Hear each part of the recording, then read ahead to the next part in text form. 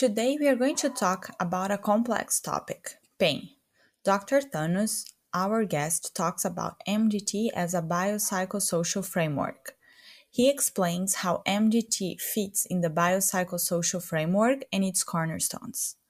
We also talk about the evidence-practice gap in the biopsychosocial model, and he analyzes the drivers of pain and disability to help us understand practical examples of action to take and what to watch for when assessing and treating patients. So stick around. This is PT Pro Talk. My name is Mariana Parks, physical therapist and your host. Our guest today is Dr. Thanos Kontos, and he is a physical therapist, has a master's in pain science, is McKinsey diplomat, and a member of the McKinsey Institute International Faculty. I hope you enjoyed the show. Give your clinic admins and therapists the tools they will need to excel. Give them systems built for therapists with their patients in mind. Systems for physical therapists, the only EMR with a dedicated members network.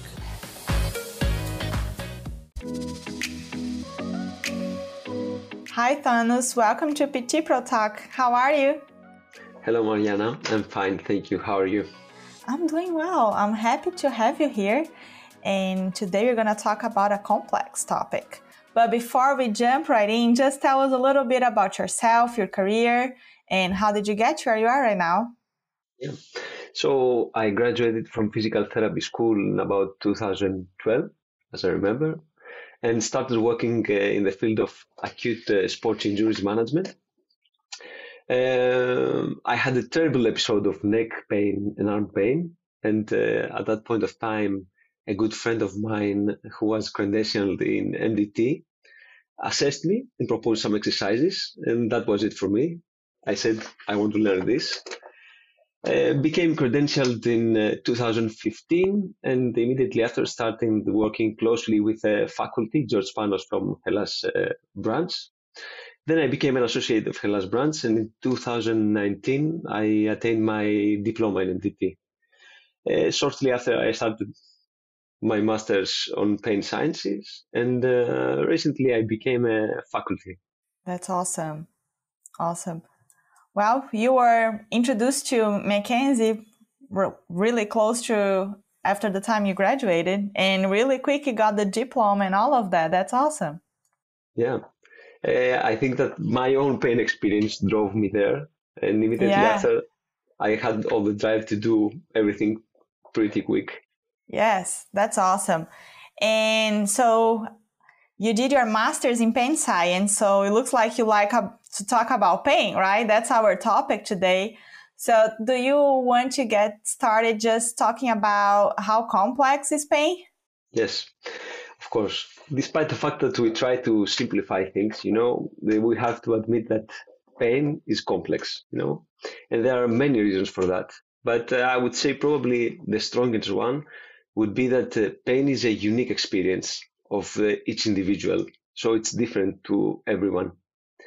And after George Engel's proposal about the biopsychosocial model, that he actually said that every medical condition is an interaction of biological, psychological, and social influences. This was a groundbreaking theory that brought up, all the complexity of pain. So, however, it's been about 45 years since it was suggested. There is still a huge evidence practice gap, as it happens actually in medical sciences, because people still have difficulties to apply biopsychosocial practices, have difficulties in assessing and managing painful conditions, and understanding the unique experience of each individual. We assess it mostly through our biomedical education, and probably put social and psychological aspects of pain on the corner. Yeah. And why do you feel like there is this gap between evidence and practice? Like, what can we do to try to close this gap? Mm-hmm. Actually, clinical medicine always has some evidence practice gap. That's what's happening actually in all medical sciences. But this gap actually represents the disconnection between evidence, what the evidence say, and what we actually do in practice. So if the gap is widened, or it evolves to a point of time that practice contradicts to what evidence say, then we have a problem, and we start giving low value care, and this becomes a norm. And there are actually many reasons for that. Firstly, I would say, our educational background, because it's much more biomedically oriented on biology, and we tend to educate people about social and psychological factors as epiphenomena or distractions. There is also a lack of valid tools to assess psychological and mostly social features of pain. And in front of this difficulty to understand the psychological and social aspects of pain, people become inventive, and we actually use tools that they are not so evidence-based in order to achieve, to holistically assess and manage painful conditions.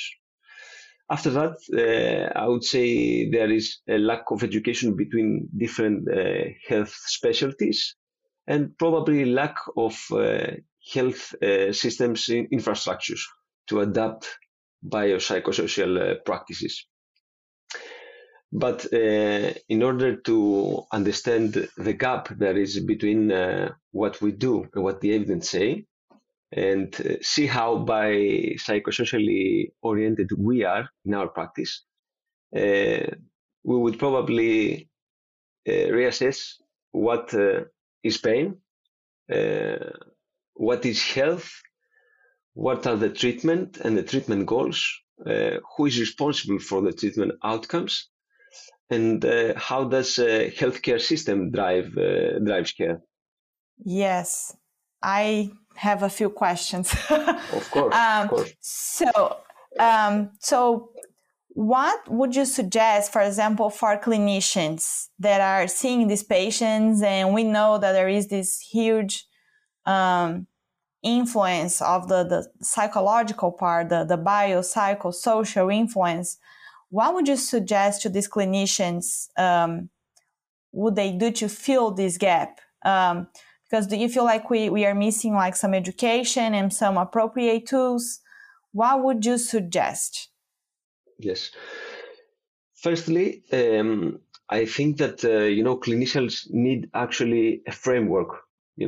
Need a context in order to use it as a foundation, because there are no psychosocial recipes. Let's face it. They're not protocols or anything that you can do that can make you biopsychosocially oriented. So, firstly, we need a framework, and after that, we need to reassess what we feel that health is actually, what is treatment, what are the treatment goals, is the clinician responsible for the treatment outcomes or the patient, and in general, try to remodel how we think about pain and how we act on painful conditions.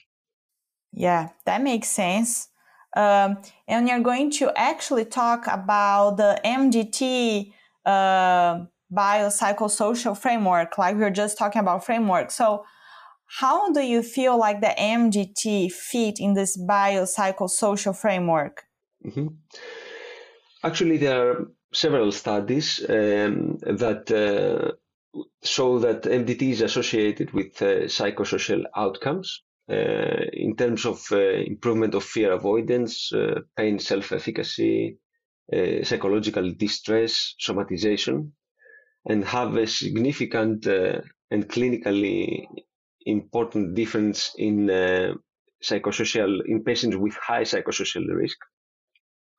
But I would say that MDT framework could fill this gap, because there are some core principles on MDT system that can, fit on the biopsychosocial framework.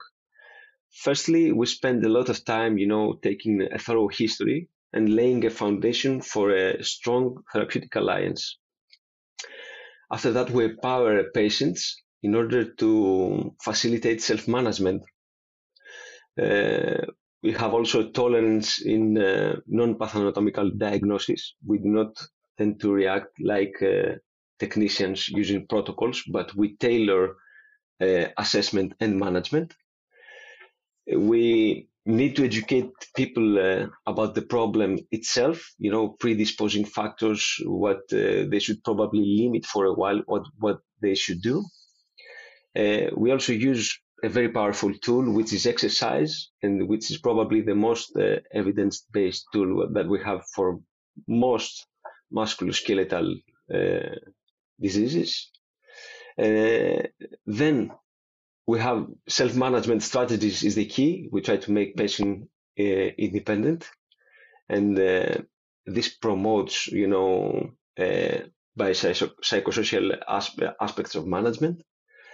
And then I would say that MDT is probably a behavioral modification approach, as it helps patient to self-manage and even self-monitor his symptoms, her symptoms.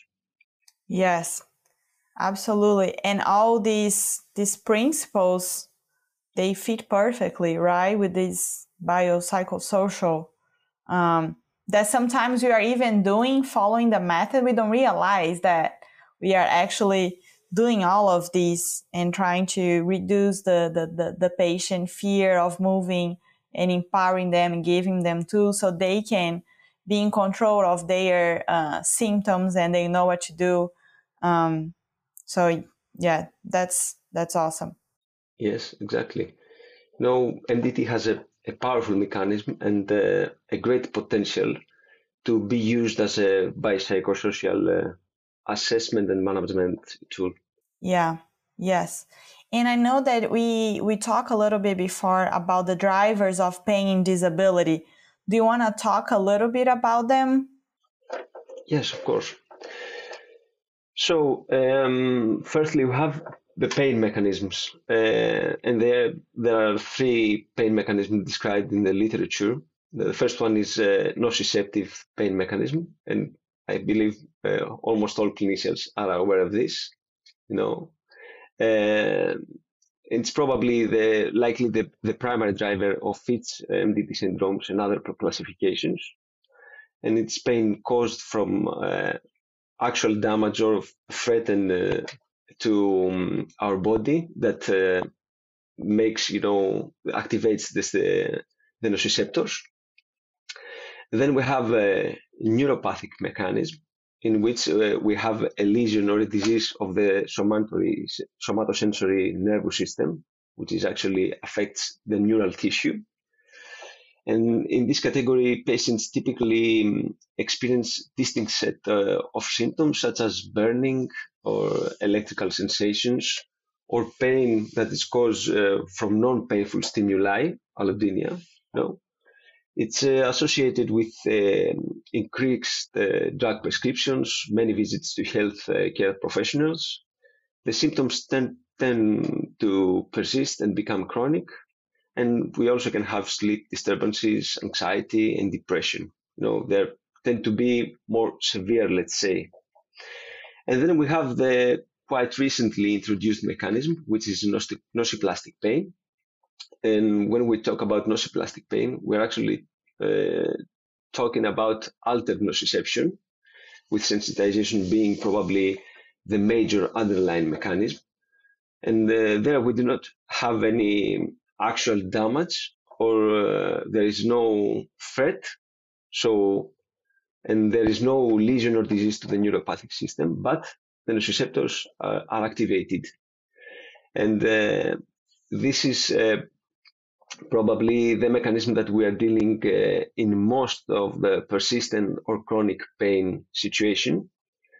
And it actually can mimic very well nociceptive pain. So it's very important to understand firstly the pain mechanism, because this will actually define a lot your prognosis.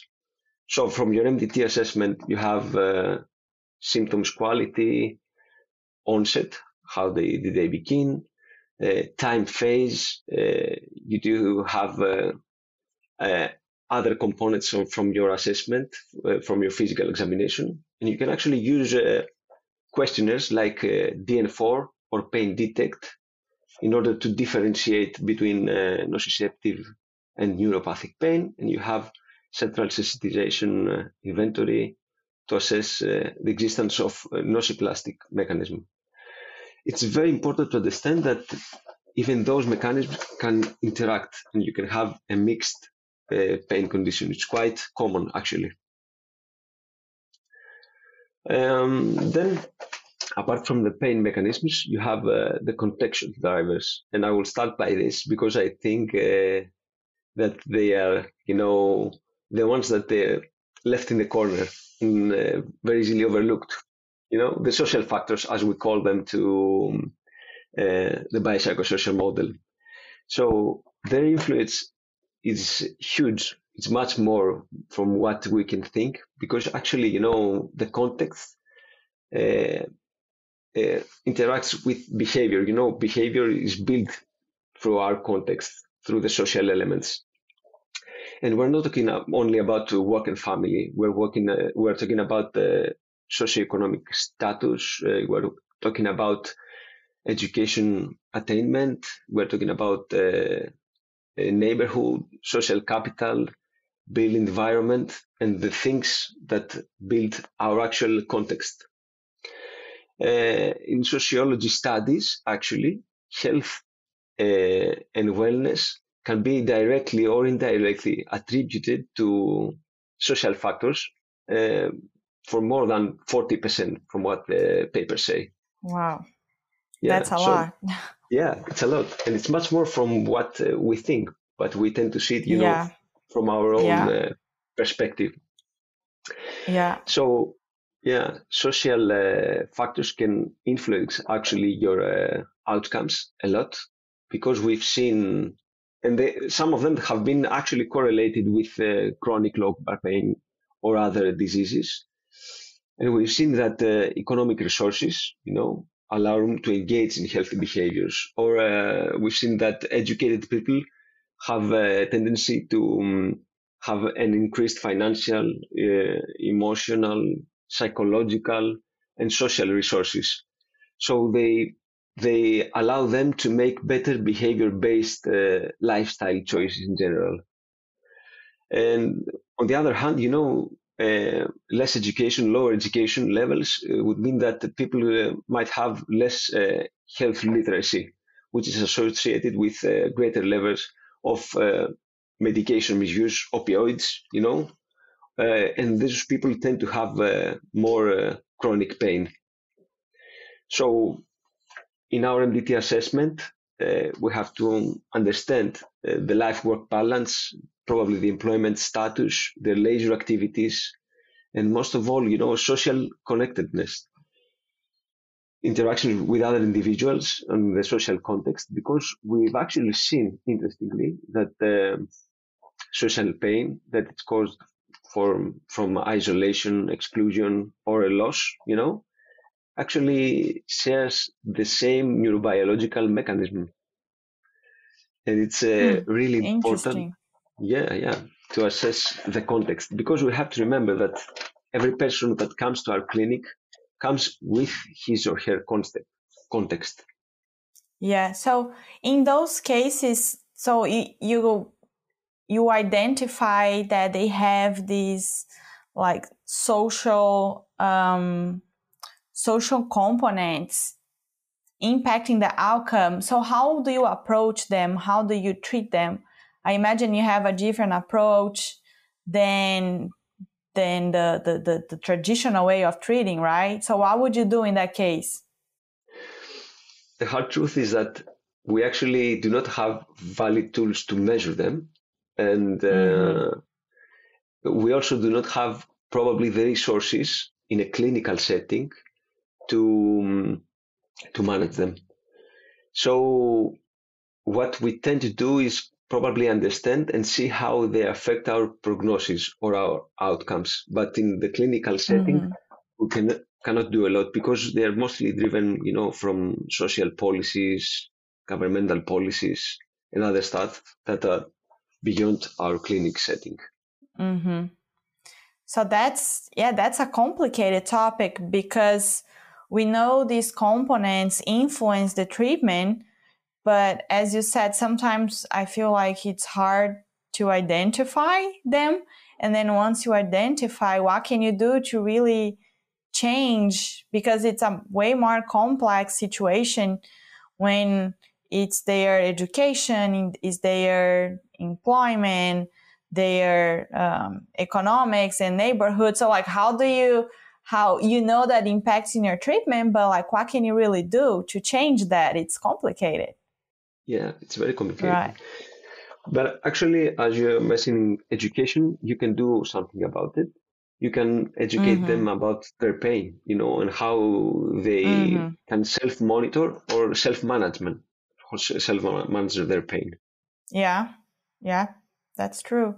I have a question for something that you mentioned before. I was going to ask before I forget, but do you have anything else about these contextual drivers to talk about before I ask you that question? Um, in general, I think that it's a field that needs to be, discovered, especially from Mm-hmm. medical sciences, to see. We need to come together with sociologists and see how this can affect our outcomes. Because let's face it, social determinants of health is a very big part of the picture. And if you overlook it, you are missing, this big part of the picture. Yeah, as you said, 40% is like a big number. Yeah. And like, do you have someone? It's hard because do you have someone that you refer them to, or I mean, I don't know. Is there anything else that you do that you would um, suggest the clinicians to do to try to help these patients? Um, I actually do not have any suggestions for, the management of this component, Yeah. but Mm-hmm. for sure, clinicians need to think about things in community settings, what they can do Mm-hmm. to the Yeah. community setting, or how they can interact, with people who drive policies in order to make the change on this factor. Because it's actually, like people that they're living around a polluted river. So if they drink water, they become ill. So you can find, a medicine to treat this illness, but if you go before that, you should, do something about the river. Yeah. Yes. Yeah. Absolutely. And what I was going to ask you before we keep going on the drivers, it's from the nocioplastic. Did I say it right? Nocioplastic pain. Not plastic, yes. That you said that it can mimic the nociceptive pain, and then you mentioned some tools, some questionnaires, right? That you use to differentiate those. That's how you differentiate them? Uh, no, in order to differentiate nociplastic pain, the first thing you need to know is that when we're dealing with nociplastic mechanism, it's probably persistent pain. So you probably need to have pain for more than 3 months, as literature says, or you probably have another chronic condition that is happening to the person. So from the history itself, you can understand if nociplastic pain is a potential mechanism to the pain condition. I mostly use history and physical examination components, but the tools are very useful in more complex situations because, as I said before, this mechanism can interact. Person might have all the three mechanisms or just two of it. You might see, for example, a derangement that it has, a persistent pain component. So it's been there for, let's say, 8 months. So you deal with derangement, and it's behaving like a derangement, but you do not have, the same result as you did have, with an acute, let's say, derangement. So you need to reassess the pain mechanism. And on the physical exam, what would you see that would make you differentiate or thinking more about nociceptive versus nocioplastic?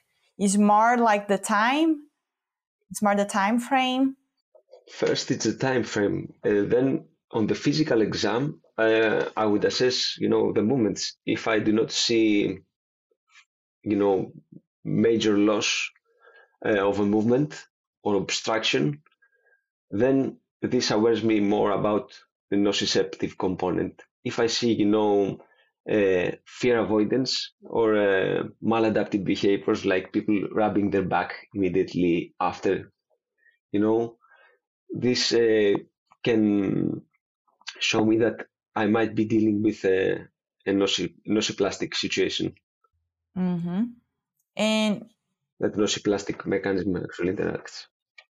And then how do you approach them, each of them, like in a treatment situation? Would you treat them like as a normal derangement and try to reduce it? Like, how do you approach them? Okay, so if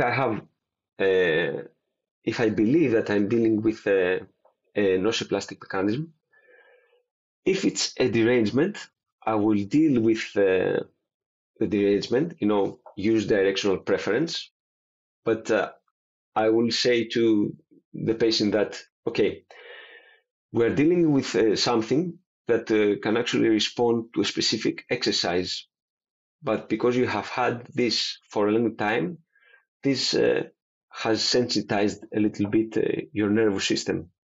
So in order to deal with this sensitization, apart from this specific exercise, we need to follow some more exercises so that I would, expose them to more loading progressively and improve their pain threshold. So I would focus mostly on what we call recovery of function. It makes sense. It's almost like you are training their system to tolerate pain, right? Is that Exactly. Exactly. Yeah, okay. It's like that in a way because you're trying, to go closely to the threshold, try to load them, but before they have, an onset. Interestingly, also, you have to educate the person about the nociplastic mechanism because we know it can be triggered by physical factors if they overdo something because their threshold is lower.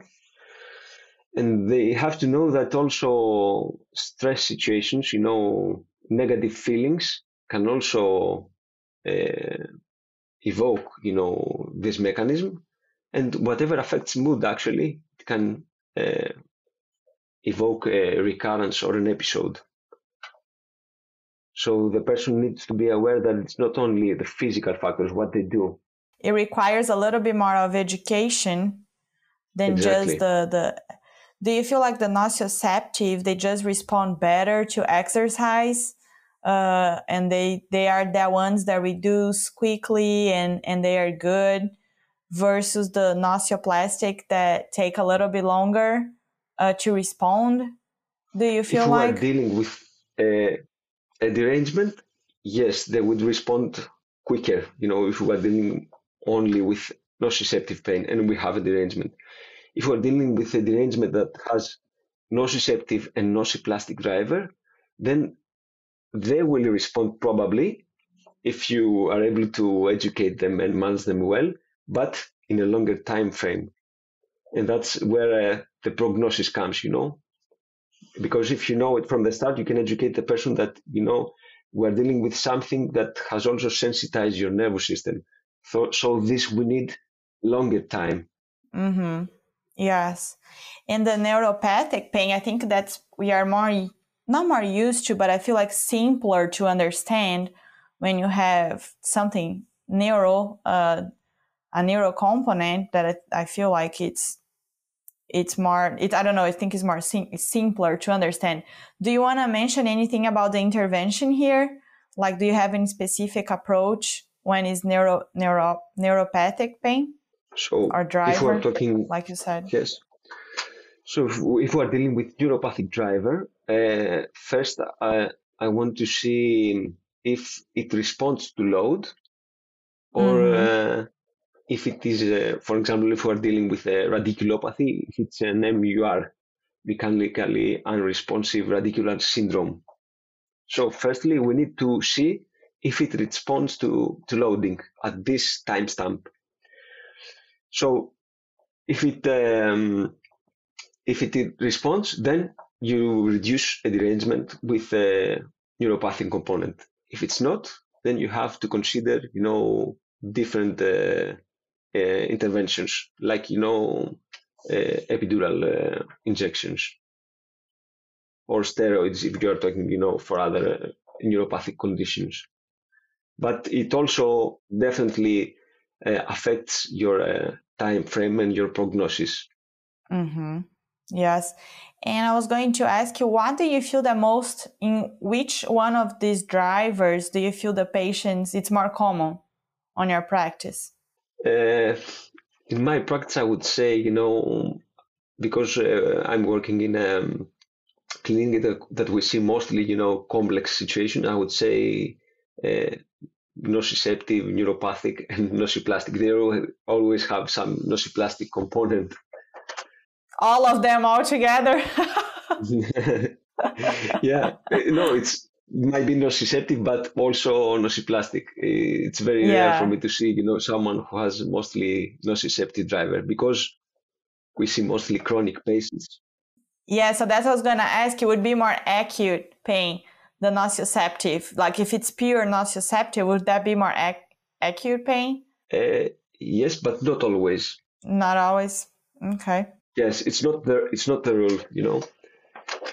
The mechanism it's not uh, driven by only one factor. It's driven by a lot. And each driver interacts with the others. So there are many things in there that can interact. Because I've seen chronic conditions that are actually simple derangements. They just do lateral movements or extensions, and they resolve in 2 weeks time or 3 weeks. Yes. So this can happen. Our theme is complex. uh, uh, and so let's move on to the next driver that you're going to talk before I came back and ask you a bunch of questions.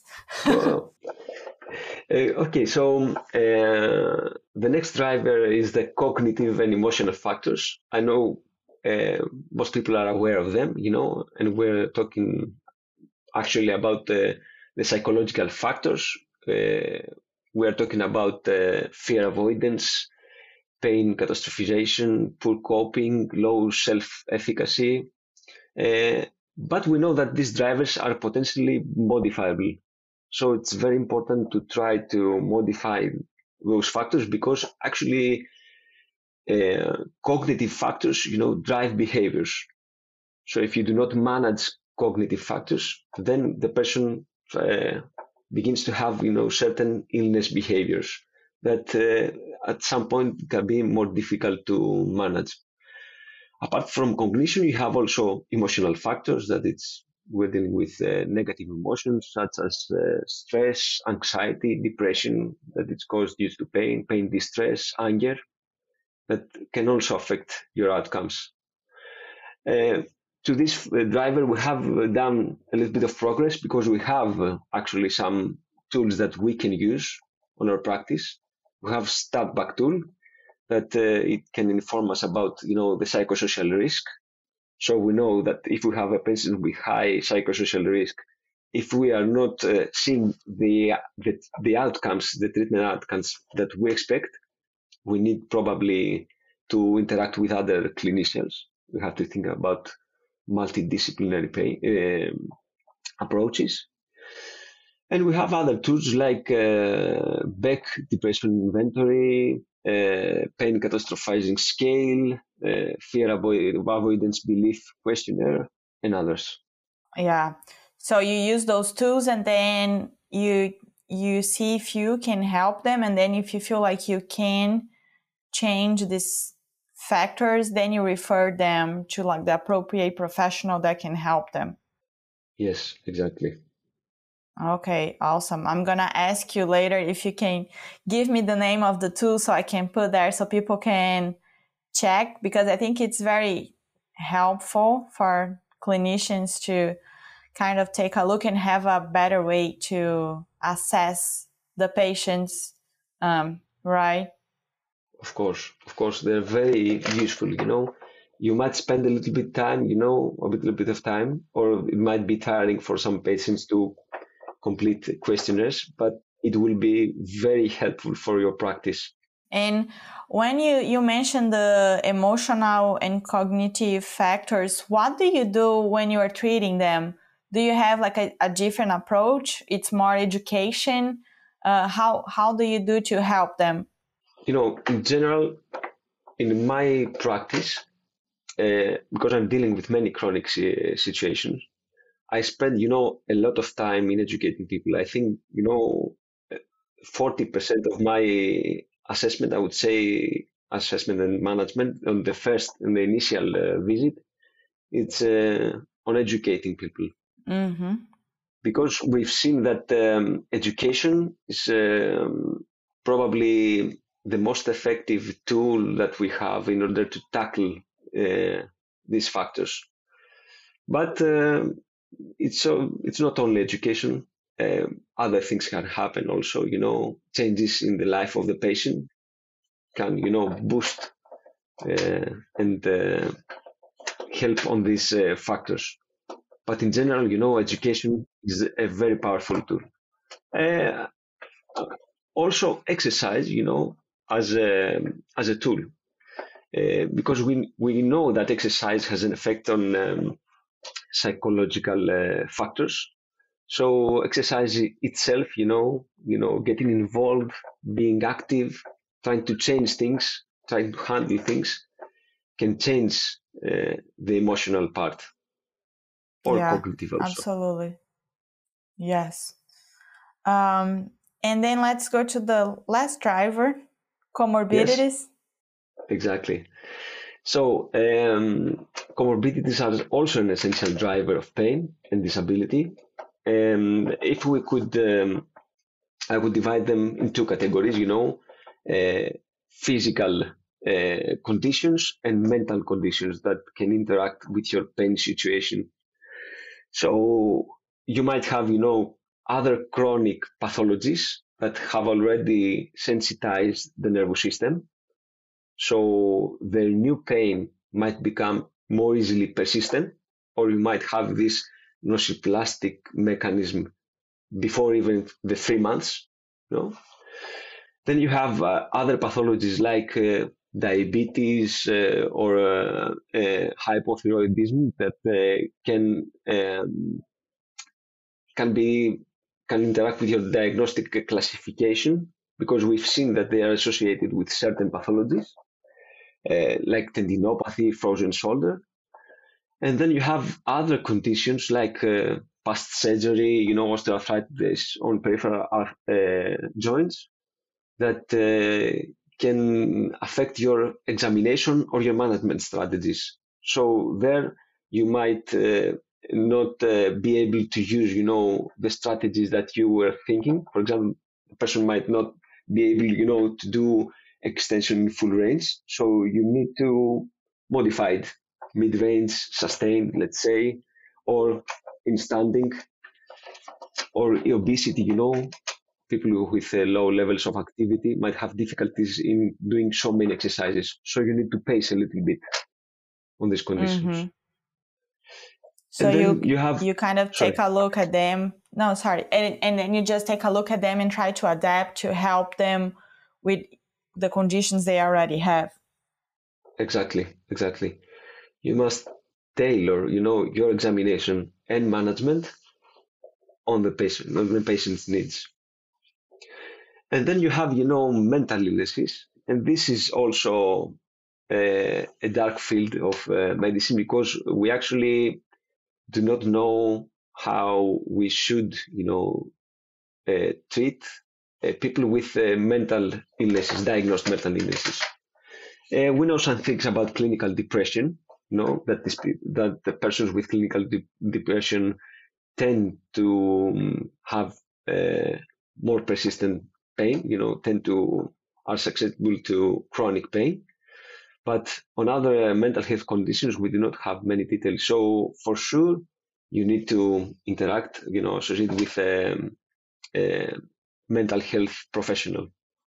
Do you use any specific tool to identify it, or just the traditional questions we ask on the assessment form? Like, do you have suicidal thoughts? Do you have like these questions that we ask, or do you have anything specific to screen that? I do not have anything specific, to be honest, because I already give them certain questionnaires about psychological factors. So I tend to ask them thoroughly through my history for every system, I would say. So, okay, what about your thyroid? What about your cardiovascular system? What about your lungs? What about your stomach, etc.?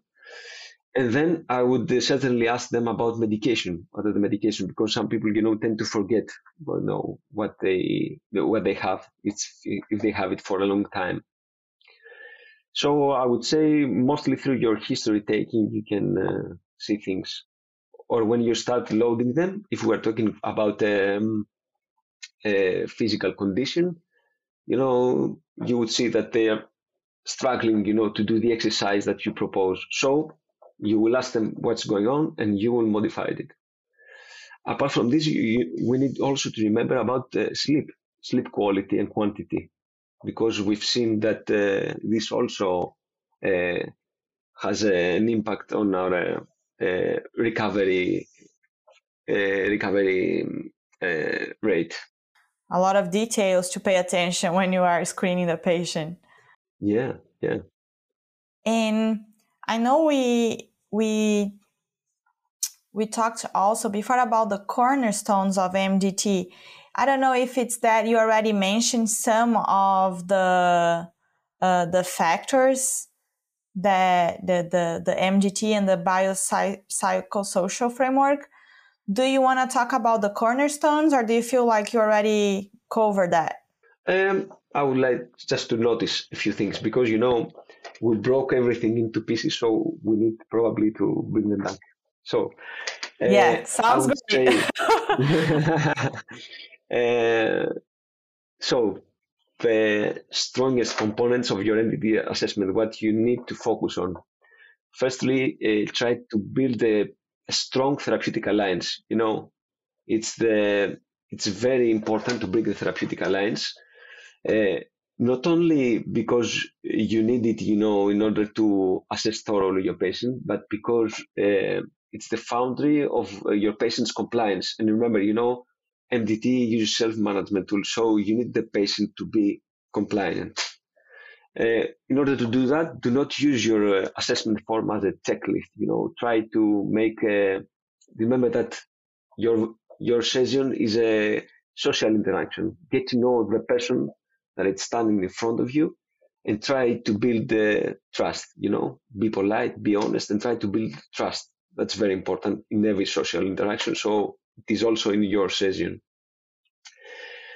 Then try to break the clinical presentation into pieces, understand the problem before even trying, to manage it, and prioritize your management of drivers of pain and disability. And define prognosis. That's very, very important. When you finish with your history taking and your physical exam, try to think before you do anything. How's my prognosis? What do I expect from this patient? And if your prognosis is poor, just try to think what are the drivers that potentially lead to that, and how or by whom can they be managed.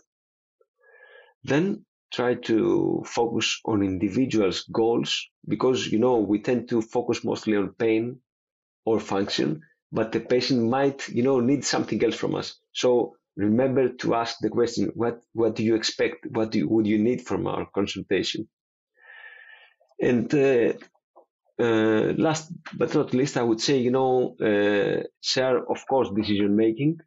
Try to make decisions with your patient involved, and share knowledge. Because patients can understand, very complex things if you explain them appropriately. So try to explain. Do not use dangerous language or complex definitions, and bring the patient in the decision game. If you have some troubles, ask him. So what can we do about that? I think all of these points very, very important to have a successful treatment. And especially the patient's goals, as you said. Sometimes we forget about ask their goals to tailor the treatment for what they want, not what we think they need based on our assessment. So I think that's very, very important. So to wrap up, what is the take-home message? Okay. Remember, pain is complex, but we need to simplify things. So in order to simplify things, we need a framework. And MDT, in my opinion, is an excellent framework in order to make your approach more biopsychosocially oriented. So use it wisely, self-reflect, try what your patient is trying to say, and move out of your biomedical comfort zone, because it's a comfort zone. Yes, absolutely. And now let me transition to the final questions. So what is your favorite resource of information? Is there anything that you recommend our listeners? I'm using a lot, technology has helped us a lot, to interact with other clinicians, educate or find out about new things that are there. So I would suggest, social media, it's a great resource. Follow the right people and you will find the right information. I also use, Google notifications, Google Scholar notifications. So you put in, some keywords and you get notification whenever there is something out there new. And I use mostly those resources. I can think of many books, but I think that everything is changing. But also try, to read, literature from other sciences like sociology or psychology. That helped me a lot to understand many things. Because remember, as clinicians, we tend to see things from our frame, and we need to see the big picture. Yeah. Sometimes I think it's very easy to just stay focused on the mechanics and forget about everything else that encompasses the patient, the care. Like we have a lot of other factors impacting our care, and we are very good at mechanics, and sometimes we don't pay attention to the other factors, or we don't know what to do or how to do it. So I think it's just good to talk about it and give the clinicians a few ideas, few tools that they can try to help the patient when we see that it's not as straightforward as we would like to be, because as we said, pain is complex. And what would be the best advice that you give to clinicians that are starting their careers? Okay. I will share a piece of advice that was given to me and helped me a lot. Okay, try, as my tutor in my diploma said, John Thompson, try to be very open on what others do and be very critical on what you do. And I think this will help you a lot to improve. Awesome. And the last question, what personal qualities or abilities that you think are important to become a successful physical therapist? Okay, I would say honesty, being curious. You must be curious, in order to improve. Always be very critical on what you do, self-reflect, use, self-reflection in order to improve, because, uh, experience does not matter if you do not self-reflect. And whenever you deal with the difficult patient, the one that you cannot get the outcomes that you want, just go back and think, what should I have done differently? And remember, when you see those patients, this will make you better. Every difficult patient is a step on your improvement. Yeah, and then you can try to do different with the next one. Exactly. So many patients that when you think back, and then with the things that we know today, we just think, oh, how many patients I could helped in the past if I knew what I know today. And that's the process of improving, and it's gonna happen. It's a learning curve. Yeah. From the first patient to the last. Yeah. Yes. So Thanos, if people want to learn more about you or contact you, is there a way they can find you? Yes, of course. They can find me on social media as Thanos Kontos, and or they can send me an email. It's tha.kontos@gmail.com. Awesome.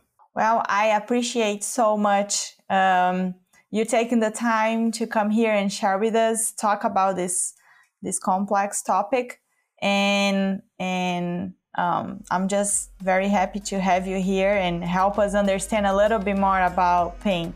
Thank you very much. It was nice to be here. Questions, suggestions, or topics you want to hear about, talk to me on ptprotalk.com. Join our email list to receive updates and new episodes, and subscribe here. Tell your friends about it and be sure to share. Also, leave us a review and let us know what you think. We are going to publish today's video recording on my YouTube channel, so you can check the link out in the show notes. Thanks for joining us, and I'll see you next time.